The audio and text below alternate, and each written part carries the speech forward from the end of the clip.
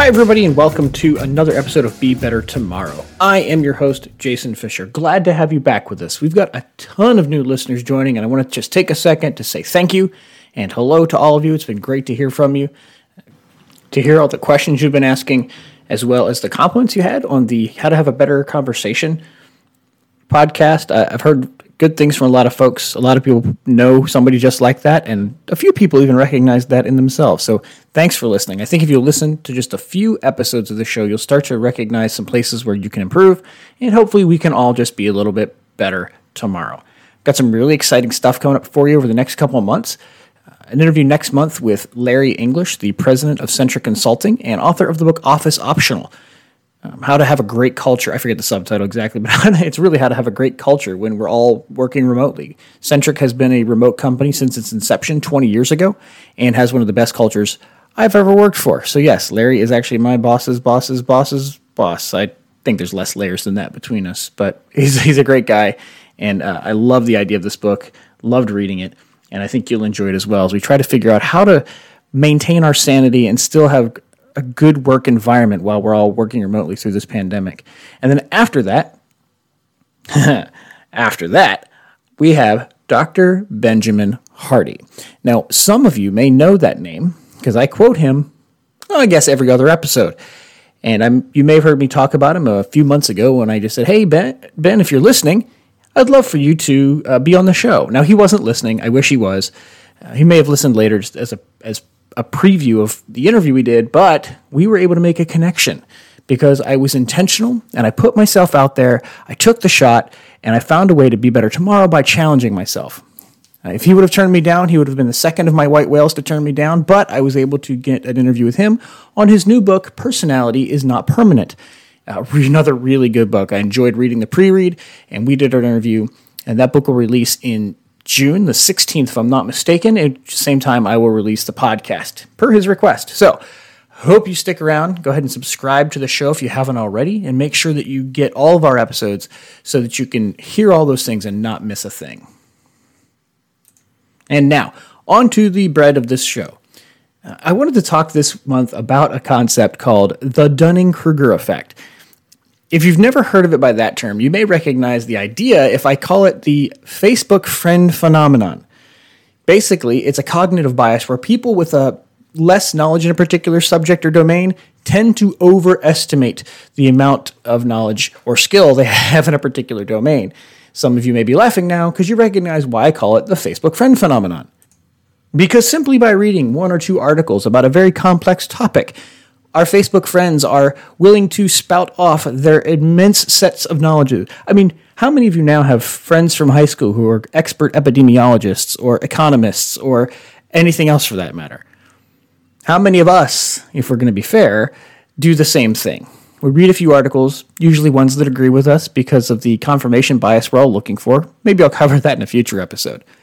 But we think we're really smart, and maybe we are intelligent, but we just don't have particular knowledge about the complexities and nuances about a particular subject.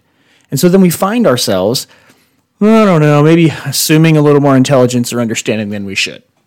And that is known as the Dunning-Kruger effect. It was discovered, or at least coined, by the psychologists David Dunning and Justin Kruger many years ago, and they published a study in 1999 called Unskilled and Unaware of It, How Difficulties in Recognizing One's Own Incompetence Led to Inflated Self-Assessments, which is a very psychological, wordy way to say you don't know how little you know.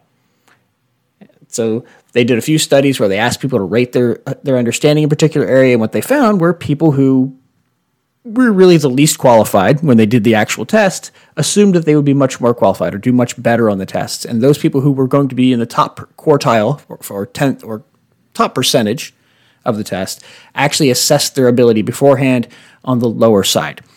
So if you can picture, if you're not looking at BeBetterTomorrow.com where I've got this image, picture a simple line graph where knowledge is going from left to right and confidence is the vertical. And so you get a little bit of knowledge and your confidence shoots way up in the air. But then as you start to learn more and more about a particular subject, you also learn what it is you don't know. You learn about what were your unknown unknowns and are now your known unknowns. And so your confidence starts to dip in the middle. And so it's at that mid-range of knowledge or ability that we really start to feel the least confident. And then as we get more and more understanding, the confidence begins to grow again. And this is kind of the line that Dunning-Kruger established from the beginning. So early on, we hear something, we understand something, we read an article, and we grasp it really quickly. We get a lot of intellectual returns where we're able to say, yes, I know this thing now. I can speak somewhat eloquently about it. And so we think really confidently that we understand it completely. But most basic introductions of a concept, including this one, aren't going to cover the deep nuances, the exceptions, the whys behind it to really help you understand a concept. So, what does this have to do with being better? Well, I'm glad you asked. One of the ways that we can be better is by understanding the effects that our brain is having on us involuntarily, the cognitive biases that exist in the world and in our own brains. Again, this is probably one of those things where, other people do this, and we can see it in other people. I mean, Bill read that one article about economics, and now he knows exactly what we should do to fix the economy and make everybody rich. Sure, and maybe Bill's really smart at whatever area he's in, but he read this one article, and now he thinks he's genius at that. Or even better yet, when somebody has a little bit of knowledge in an area that you're actually an expert in, that's when you really start to go, you read 3 articles. There's a really good scene from Good Will Hunting where this exact thing happens.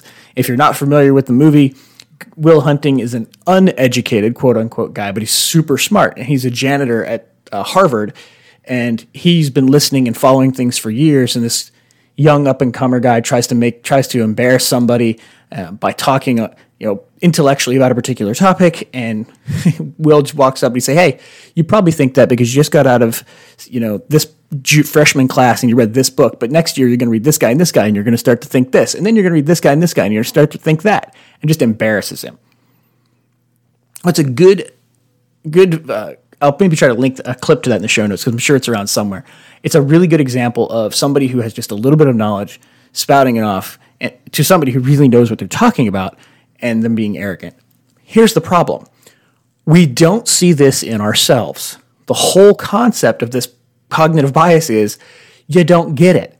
You don't know what you don't know, and you're not really good at judging your own abilities in a particular area. So what do you do about that? Well, if you've got somebody in your life that you can ask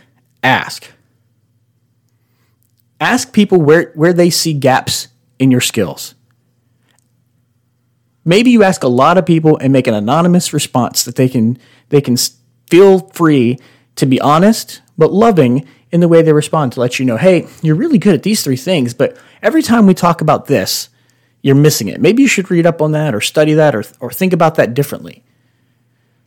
Now, most of us probably don't have relationships where they're able to do that. So the best you can do is to continually pay attention to what's going on. Understand kind of where you are in that curve.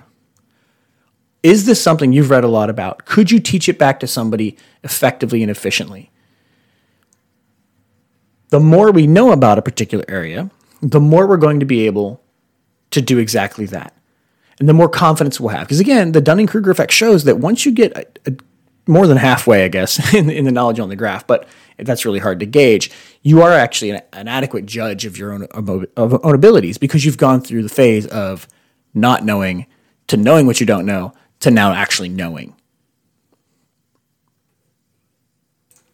What I found was interesting when I was studying some of this for myself was this doesn't just apply to hard objective skills or knowledge.